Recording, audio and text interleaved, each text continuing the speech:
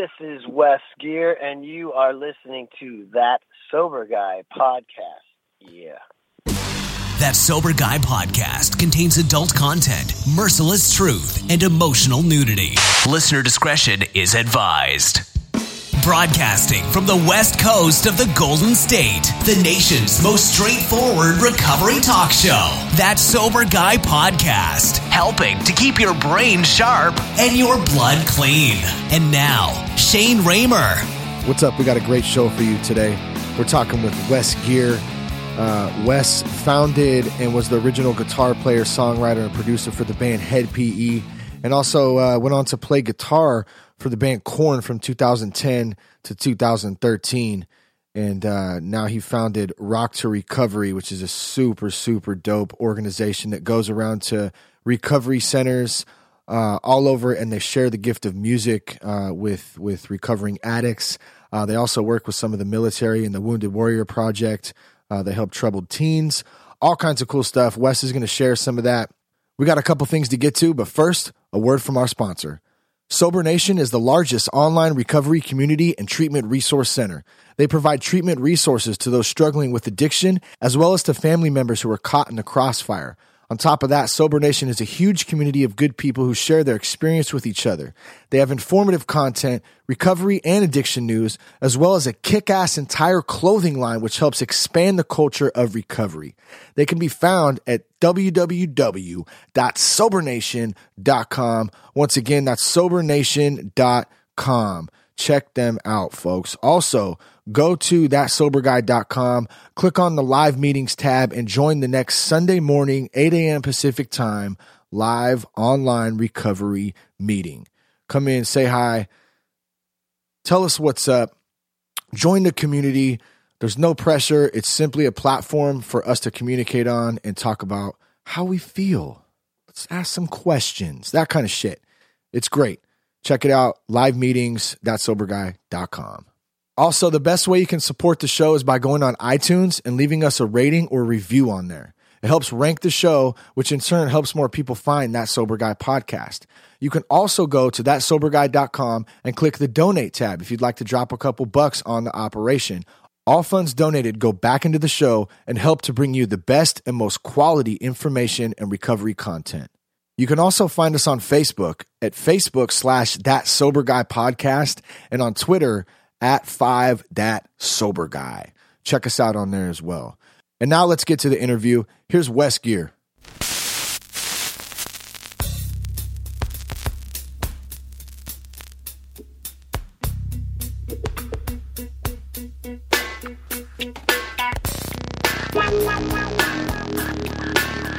All right, today we're talking with founder and CEO of Rock to Recovery, Wes Gear. Rock to Recovery is a nonprofit that allows recovering addicts, veterans, victims of abuse, and troubled teens the opportunity to express themselves through the gift of music. Wes is also the co-founder, former guitar player, songwriter, and producer for the band Head PE, and also played guitar for the band Korn from 2010 to 2013. Wes, what's up, man? How are you today? What's up? I am good. Yeah, good, man. Nice, man. So I wasn't, I've still been throwing this around in my head up until just the last couple of minutes here, if I was going to read this to you or not, but it's so cool. I think I have to do this, man. So I had a buddy of mine. Do it. I'm going for it, man. My buddy of mine, Ray Penny, right? We've known each other since we were in first grade. And he actually took me to my first Papa Roach show out here in Vacaville, right? I think I was 15, and he goes, you got to loosen up a little bit. And I'm seeing all these kids jumping around and stuff, and they're going crazy and they're letting loose. And he's like, dude, you just gotta roll with it, man. You just gotta get into it. So I did that, man, and it kind of took over. From there, we discovered Head PE. And so I told him you were coming on the show a couple days ago, and he sends me this text, and it says, Head PE 1997 album. Remember cruising with Rebecca, Justin to a sophomore dance, bumping that shit in my parents' car. He said, I just went on a 20-minute Head PE binge, having listened to that CD forever, man. And I'm cracking up because I started thinking back, and I brought some of it up on Spotify today. Listened to a couple tracks that, is it Ken 2012 or 2012 Ken, something like that. But yeah, dude, that's good stuff, man. That's cool stuff. That was the original album, huh? Or second? I think that was the second album. That huh? was the Ken was on the first album that we did with a record label. We released something before that was just like an indie release, self-produced down here in Orange County. Yeah, but Ken 2012 was on our first record label when we were on Jive Records. Yeah, man, that's cool, man. That's good stuff. I just had to share. I had to share that with you, man, and give a shout out to my homie Ray out there. I know he listens to the show too. So, anyways, man. Yeah, so it's cool, man. It's cool because, bands, you make music and you're trying to worry about, making money and surviving and getting shows, and you're always, always chasing the next meal or whatever, the next thing. It's good to hear when you hear stories that, like, because you forget. That's why you do music. You guys listen to our music on the way to, like, what was it, some sort of dance or something? That's cool. That's rad, man. I'm stoked you share that stuff, because when you're a musician, you kind of forget that that our band and our music could be part of something cool in your life. That's cool, man. Thank you. Yeah, absolutely, man. And I'm sure you know this too. You have your favorite bands and favorite music that you like to listen to. Music is such a beautiful thing because it literally can take you back to a place in time that you were. It's almost like a time warp. So when there's certain songs that come on, even from when I was a kid, stuff my parents used to listen to, like I can literally for a split second, you feel that feeling in your gut and it takes you back to that place. And I have a lot of memories like that. And I think a lot of us do out there. So that's part of the cool thing about Rock to Recovery, which is something we're going to get to here shortly. I just kind of wanted to start it off like this, man. You've been through a journey, like many of us, some peaks and valleys, definitely. What is life like today for you, Wes? I've recovered from a seemingly hopeless state of mind and body. My life is amazing. I never thought it could be this amazing, and it just continues to get better, because, I think what happens for a lot of people who have problems with drugs or drinking or all of it is they think that that's the problem. And really for me, that's how I dealt with the problem, which really was me, how I feel with my life and the traumas and all the stuff I went through. I had a problem dealing with that. So I dealt with it with getting loaded. So I stopped getting loaded and I got to get down to the root of the issue and fix me. So I got rid of the booze, got rid of the drugs, and I fixed me. And the more I work on fixing me, the better I get, and the more I've been able to unlock my true potential. And I think all of our true potential is much more than we ever realized it was. Humans often love to doubt how far they can go. But when you're constantly just trying to make yourself better, and also trying to do things for the right reason, not just trying to do it for the money or do it for the chicks, but do it because you want to be a good person and give back give back to humanity and society. And then it's weird. It's like you get in the vortex of the universe and the magical things start to happen that are the only way you can describe them is miraculous, and that's where I'm at right now, in the vortex of miracles. As funny as that may sound, that's where it's at. No, man, that's real. And I understand. And one of the things you said, I love that you brought up the fact that, booze, alcohol, drugs, for many of us, especially early on in our recovery, we put everything on that. Oh, it's all we blame even from the beginning, at least I know I did for myself. And as time went on for me, I kind of figured that same thing out that you were just talking about, is the fact that this is a direct reflection of myself and me not being able to deal with life and me not having the right tools, growing up, whether it's as a kid or as an adult. My tools were booze and drugs. That's all I knew. So once I figured out and I kind of was able to let that go and start working on self, I think that's when, like you were saying, the real miracle, the real change, the real beauty of this life and what we have to offer as people is really recognized. Exactly, man. And here's something I heard a long time ago. If you have a drinking or a drug problem, you'll quit and your problems will be gone. It should be easy. Hey, I drink too much, I quit, life's amazing. But see, for most people, they want to quit drinking, they want to quit doing dope, and they stop for a minute and they can't. They go back. That means that you don't have a problem doing drugs, you have a problem living sober. So that's how you think. that's how you could probably tell if you have a problem. Otherwise, you just quit and walk away. But if you keep going back, that means the problem is how you feel when you live your life sober. And that's when we got to get down to changing that. Yeah, man. I 100% agree. And, you know, to backtrack a little bit, one of the things I was saying, like all of us, you know, we all have our journey. You've had a journey too. There's been, like I said, some peaks and valleys of it. Can you take us back to kind of how, I know, from what I know, actually, you've been playing guitar for a long time, I believe, since you were a kid. But can you take us back to kind of how Head PE started and some of the years that followed that, and then what ultimately led you to leaving on a path to changing your life and living the life of recovery? Well, there was a bunch of bands in LA. The LA scene was dying, like the late 80s. You know, it wasn't happening. The Seattle thing happened and all that stuff was going on with the Nirvanas and the Soundgarden and stuff. And so there's a few of us bands that could sell out clubs up there. I wasn't stoked on my band. I saw Jared play with his band. I thought, wow, that's a singer I'd love to work with. He's a very powerful guy, like just intense. You know, but both our bands were pretty much whack at the time. So it was like, hey, I wanted to, you know, court him and start working with him. So he and I started getting together. You know, since I left the band, they love to say that Jared formed Head PE, but the reality is it was he and I. We masterminded it. You know, when we started bringing in members from our other bands, once we were kind of figuring it out, I had the idea to do it something different. I wanted to get a DJ in the band, and at the time, Deftones wasn't touring with a DJ. Linkin Park did not exist. You know, Slipknot did not exist, not to my knowledge. Nobody was doing it other than the Beastie Boys, but they weren't really a rock band, you know. So yeah. We got a DJ in the band, and that was like, we're probably rocking around 95 or something, give or take a year.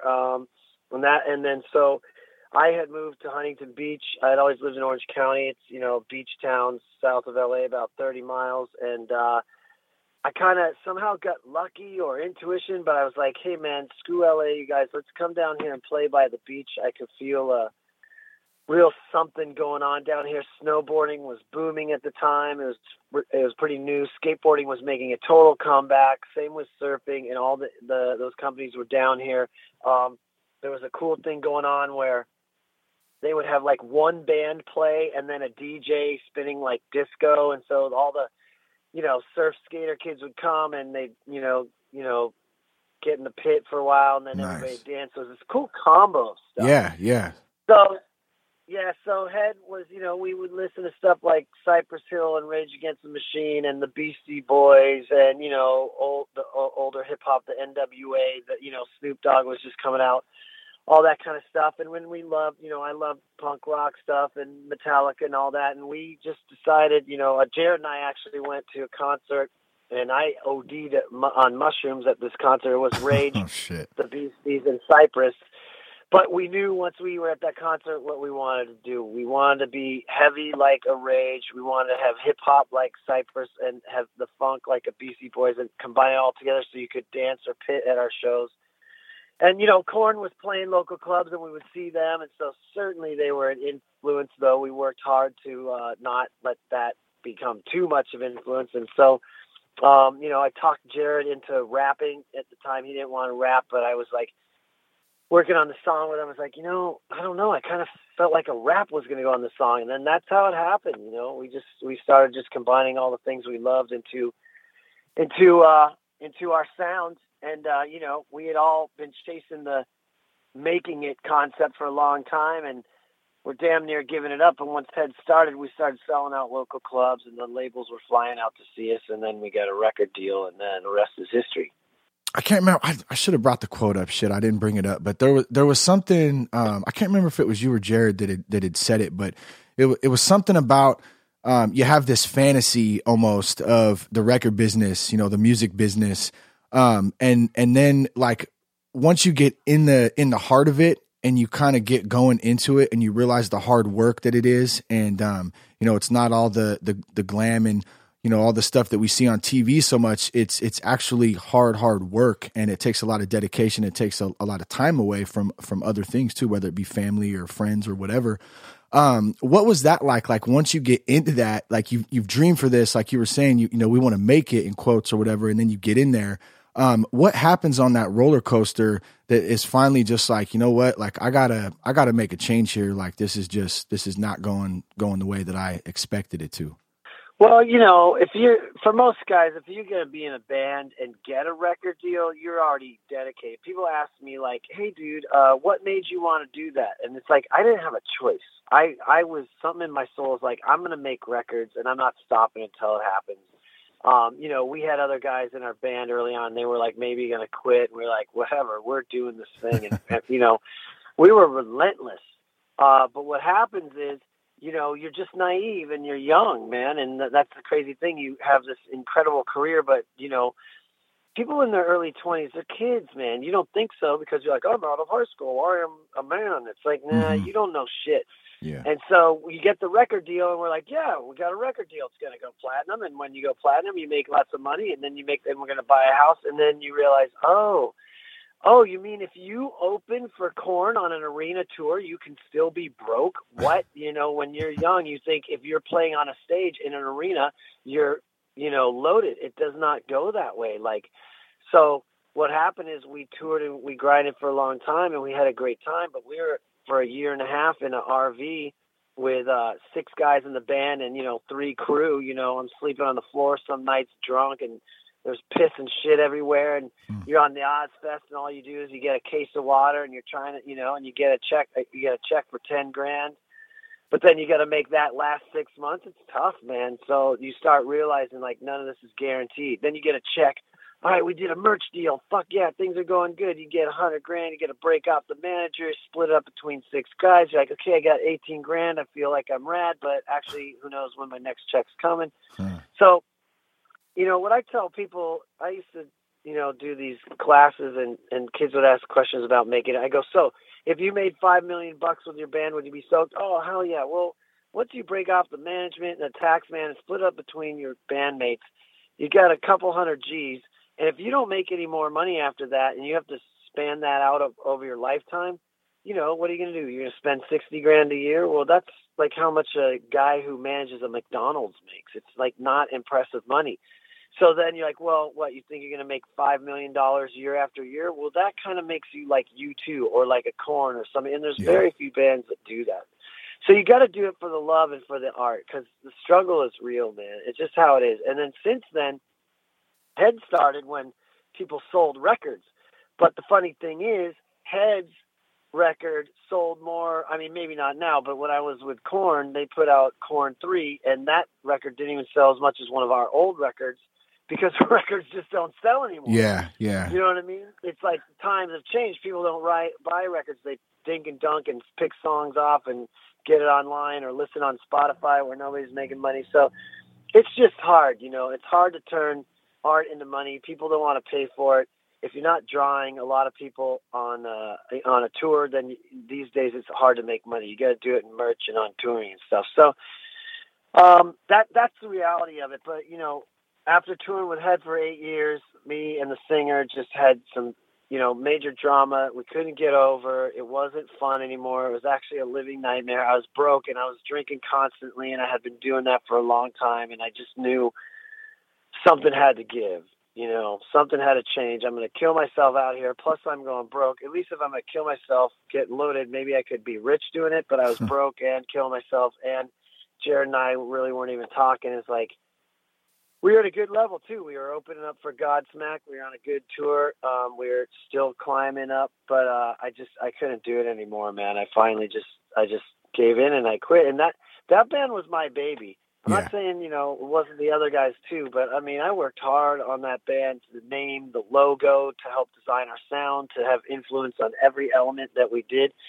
So it was hard to leave that, and then when I left, I didn't realize how much I identified with myself and being a musician. So when I had to come back out of orbit down to normal Earth and get a normal job, I was depressed. And then I just started doing even more drugs. But I didn't know that I was depressed. I just, was in it, spinning out of control. Yeah, it almost takes on a life of its own at some point, Well, that's the thing, with addiction, what we learn is that, people they don't look at their life and go, my life is on a scale of 1 to 10. It's this. and they don't see it for what it is. They don't see all the lies and the bullshit and how it's running their life. That you live in this state. We always hear the word denial. You're in the state of delusionment. Your life seems normal. You know what? I only do heroin a few times a week. What's the big deal? Like all of a sudden your brain's spewing out like you're doing whack stuff. You're hurting yourself so bad, and you're making excuses why it's not a big deal. So when you're in that spot, you really don't see it for what it is. And my experience, you know, I'm coming up on 8 years totally sober, and year after year, you just more see how sick you are, you know. And when you get sober, you'll like maybe your first month or two, you're like, oh my God, I was such a tripper. And it's like, well, then you get a year and realize in your first month or two, you were a tripper. Then you get 2 years and you realize when you had a year, you were tripping.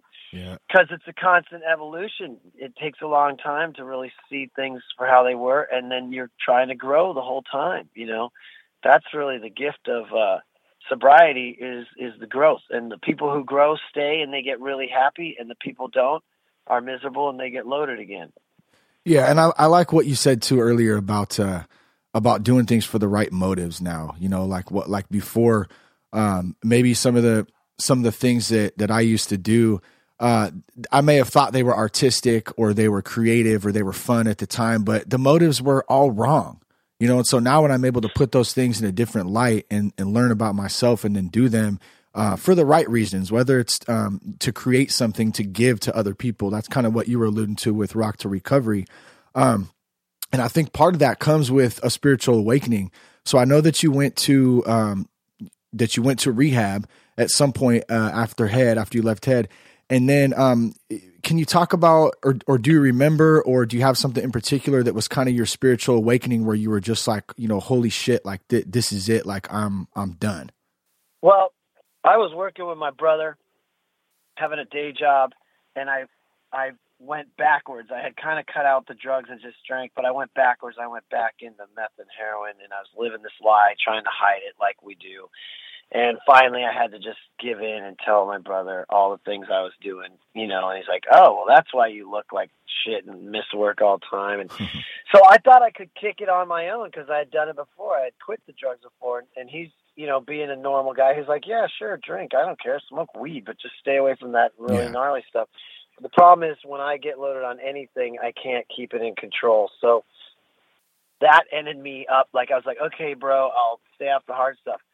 But then I kept going back, even though I didn't want to, and I couldn't figure it out. I have like a Corona, and then next thing you know, I'd be at the dealer's house going, dang it, why? I promised him I wouldn't use, and now we got to tell Mom. And so what happened, I just started crying in my bed. I realized it hit me like I'm out of control. I do not have control. And then so the deal was if I couldn't control it, I'd go to rehab. And then when I went, so that was my moment of clarity that I was out of control, period. Even if I had a couple of days where I was kind of mellow, it always got bad again. And then, so I went into treatment, and that's when they taught me about it. The powerlessness is like when I pick up and I'm loaded, I don't have the power to start and stop when I want. I just don't. Some people do. A guy like me does not. So my only hope is to not pick up the first drink or the first hit of weed or whatever. So, but how do you do that? I couldn't do it before. And that's where, for me, I got into a process. I'm a guy who did the 12 steps, and that worked for me. That gave me a spiritual awakening. It helped me get out all that drama from my past and unload it, right? I cleaned house spiritually, and somebody enlightened me as to why I was doing the things I was doing, and I had the knowledge, and then I had a design for living that I could do every day. Because what we know about addiction is you don't cure it. You know, it's going to be there forever. So that's called a chronic disease, right? An acute disease, you have it and it goes away. It's chronic. So I have to manage it by working on myself all the time. And that's why you hear people like, oh, the guy had 5 years and he got loaded. Well, that's because they stopped working on the disease aspect. And so, you know, and I did the same thing. I had going on 3 years sober, but I got engaged and stopped doing my deal, and I got loaded again because my brain's like, yeah, you can drink beer, it'll be cool. And it wasn't cool. Beer wasn't your problem. I was like, yeah, it wasn't. And it's like, no, same thing happened. So I went insane again, right? The insanity returned. So now it's like anything, right? If you're an athlete, you go to the gym all the time. You don't get buff and play on a football team and never work out again. If you want to be in the football team, you're working out all the time. Well, I want to be sober all the time. I work on myself all the time, you know. And the beauty of it is now I help other guys get sober, and even girls if I know that need support. You know, you just be a nice person and let them know they're not alone and that there's a way out, and you share your experience, strength, and hope, and that helps me stay sober. So it's a pretty rad deal. I don't have to be ashamed of what I did anymore, because now all that gnarly shit I did, I can share with somebody else, and they go, "Oh, me too. I'm not alone." And then my horrible stories help me connect to other people, and then together we stay sober. And when you watch somebody with less time than you go from, you know, looking like they're barely alive and miserable to having an amazing life and blossoming, there's no better reward than that, you know? Yeah. Part of the giving back. And I almost feel like there's this new like revolution of, you know, of recovery going on right now. And obviously, you know, the big support groups, you know, they can never be replaced. I mean, that's the foundation to me of recovery. But I feel like with a lot of the younger generation too, they're looking for different avenues. Obviously, technology's evolved. It's changed a lot of things, not just with recovery, but with the world, right? So if we kind of apply that, and I was just talking about this recently in a meeting. I always respect the anonymity. I always respect other people's anonymity. That's a big part of, you know, of the programs and of recovery. When it came to me, I just felt like I wanted to speak out about it. I'm proud to be an alcoholic. I'm proud to say that today, because really it's a part of who I am. Do you feel like there's this almost changing, like I said, almost revolution of kind of a new style of recovery, a new openness about it that's coming out and starting to change more people's lives? Yeah, I think it's just awareness. If you go back to, like, who were the first rock stars, like Elvis and the Beatles, or you could argue maybe somebody else, you know, at that time, drugs are fully experimental. But now we have enough data and enough lifetime to watch people OD and go crazy on drugs, like your Hendrixes and your Chopwards and all that. So then it's like, what? Oh, drugs could kill you. Maybe they're bad. And then it goes on, and people, instead of hiding the alcoholic in the home, like, don't talk about dad's drinking problem. Now it's like, hey, and I remember when I was young, it was like, go to Chic Chanel. There's a way out. And, you know, and so the awareness keeps growing. And now it's like, addiction's a real thing. You don't have to be a 60-year-old whiskey drinker to be an addict. You don't have to be a junkie in a park.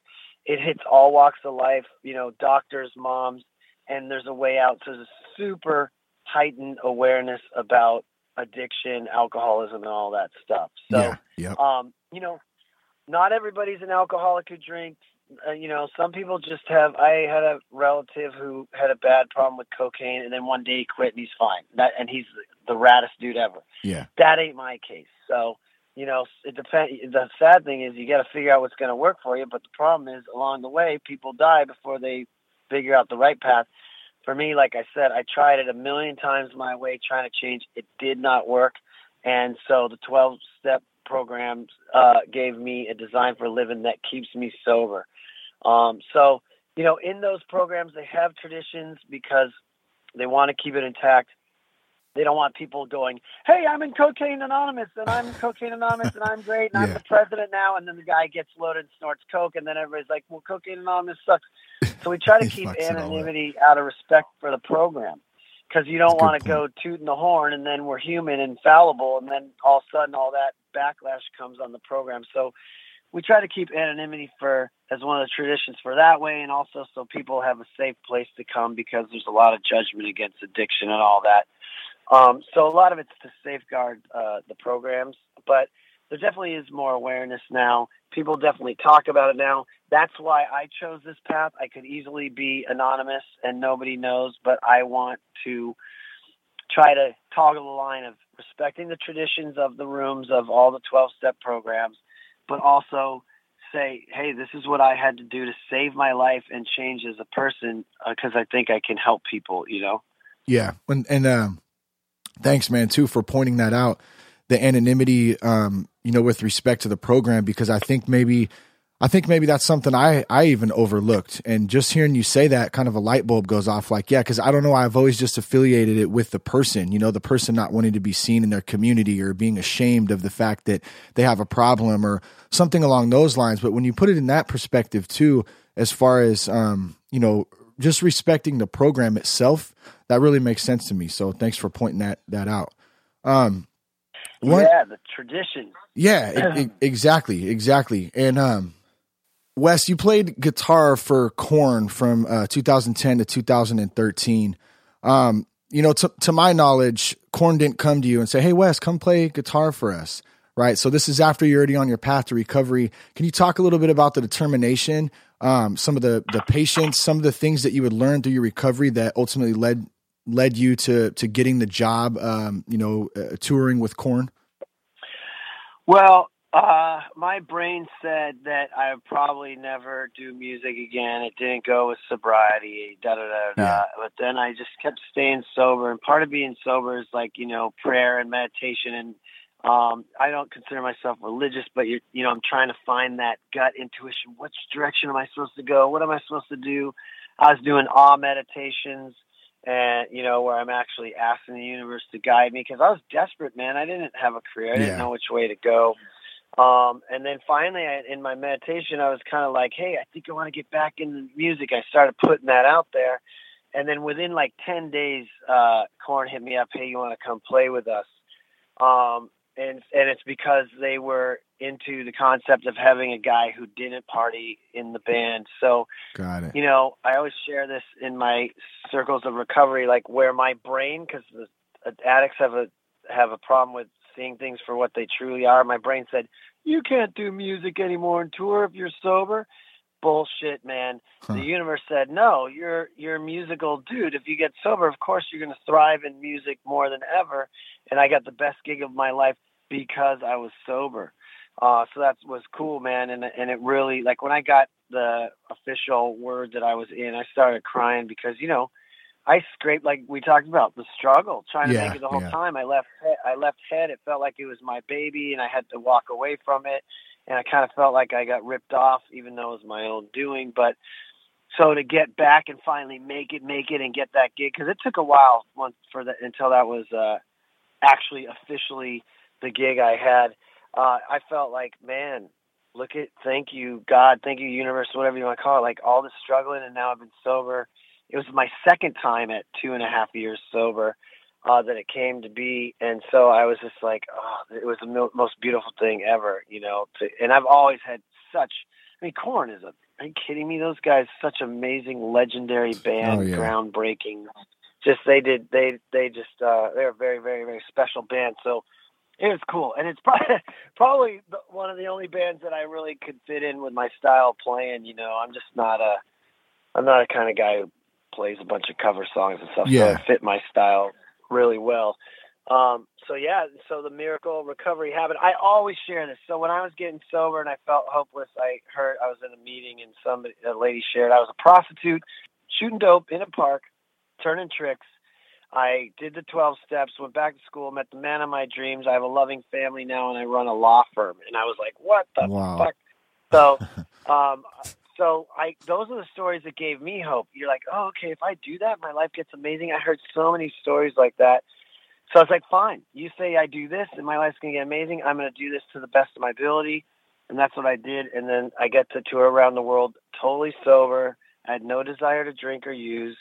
Because, the only reason I was there is because I was sober. So I wasn't going to take a chance and mess that up. And then the cool thing is I went to meetings all around the world. And I had this network of people who would support me. Oh, yeah, So beautiful experience. And I got to go back and play shows that I didn't remember because I was so loaded, and I got to play them again sober, and that was a challenge too, because I always relied on drinking to deal with my stage fright and whatever. But, again, get rid of the booze and the drugs, and then you start bettering yourself as a person. So I got to address stage fright head on, sober and organically. So I got to learn a way to handle it better than to have to suck on a bottle of Jägermeister. Yeah. I saw Korn. I want to say it was, I don't know, maybe 2000, somewhere around there, down in Bakersfield at a show down there. We drove down there. Dude, my fucking head, it literally rang for like 4 days afterwards. Like I remember going to bed that night, just being like, dude, my ears and my head was just, it was still throbbing. It just throbbed for days afterwards, man. One of the coolest shows I've been to though, man, just super loud, super energetic, definitely a good time. So that's gotta be cool for you to sit there in front of, you know, how many, 80,000 people? Is that a pretty good estimate on some of the big festivals or something like that? Yeah, 80, probably push 100 sometimes. Crazy. Yeah. It's surreal. You know, it's kind of like if you've ever been on a mountaintop and then you look out and you can see forever, you're like, okay, I know I'm looking 100 miles away from here, but you just can't realize how big it is what you're looking at. That's kind of like how the crowd is. You know, I kept trying to tell myself, dude, you're playing with Korn right now, and there's 100,000 crazy motherfuckers out there. But it's just beyond, you know, it's beyond understanding. You know, I think there's a lot of stuff in life. Like, I don't have kids, but I suppose when you have your first child, when you're staring at it, you probably have that same, like, what? Is this real? I think there's a lot of those moments, the most beautiful moments in life, I think, are beyond our comprehension, you know? Yeah. So Wes, let's bring this thing full circle, man. Rock to Recovery, it helps veterans, it helps recovering addicts, it helps people, helps teenagers too. I know it's a great organization.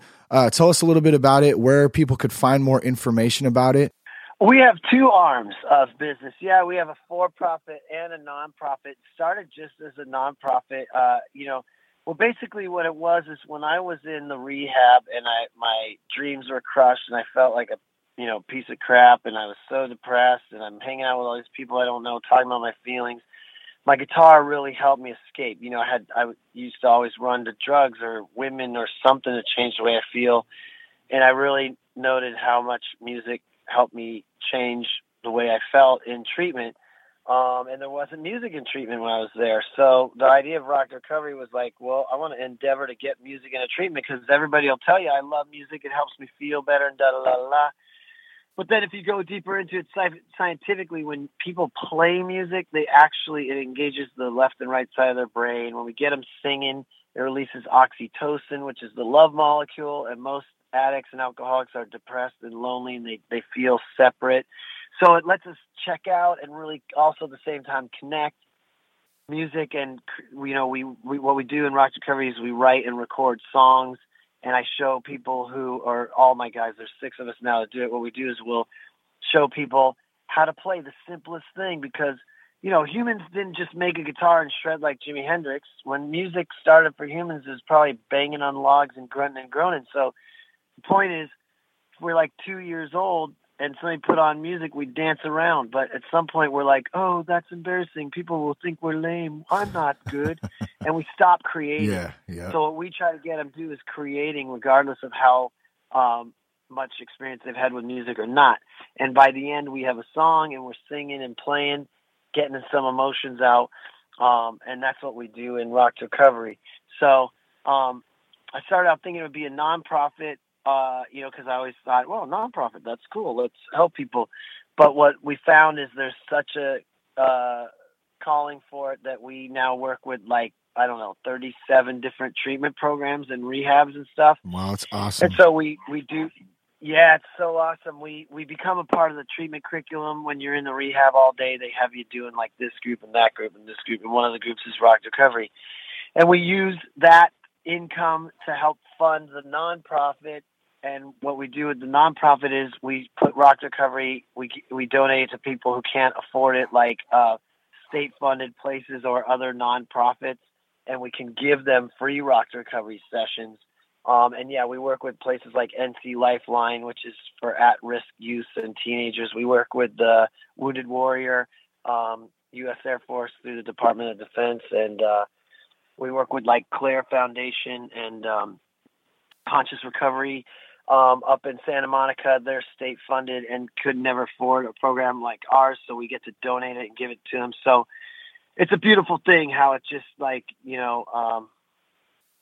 just the whole machine works, and we're just taking music everywhere. And I started it in 2013, brought on I was like, hey, I wonder if I could show other people how to do this. Brought in a couple dudes, Sonny Mayo and Nate Lawler, who helped with their style and heart and, creative nature. They brought in some extra special elements to it, and we made it an even better program. And now we have 6 guys that do it total. Looking to hire more. We do about 250 sessions a month from, basically San Diego to Malibu. So it's working and it's growing. And, you asked, the website is rock2recovery.org. It's rock2recovery.org, O-R-G, and that's our website. We have a Facebook page. We got Twitter and all that stuff. We're going to be working on doing our first fundraiser and awareness. We're blessed enough that we've had enough business to fund ourselves, but now, we haven't really like waved our arm like, hey, help us. But now we realize it's working and we want to really expand our reach. So sometime in 2016, we'll be having a fundraiser and awareness event in LA and have some rock star friends come and raise some money so we can continue to take music out to the people. Because what happens then is music acts like a drug for addicts and alcoholics or people struggling or the soldiers with PTSD.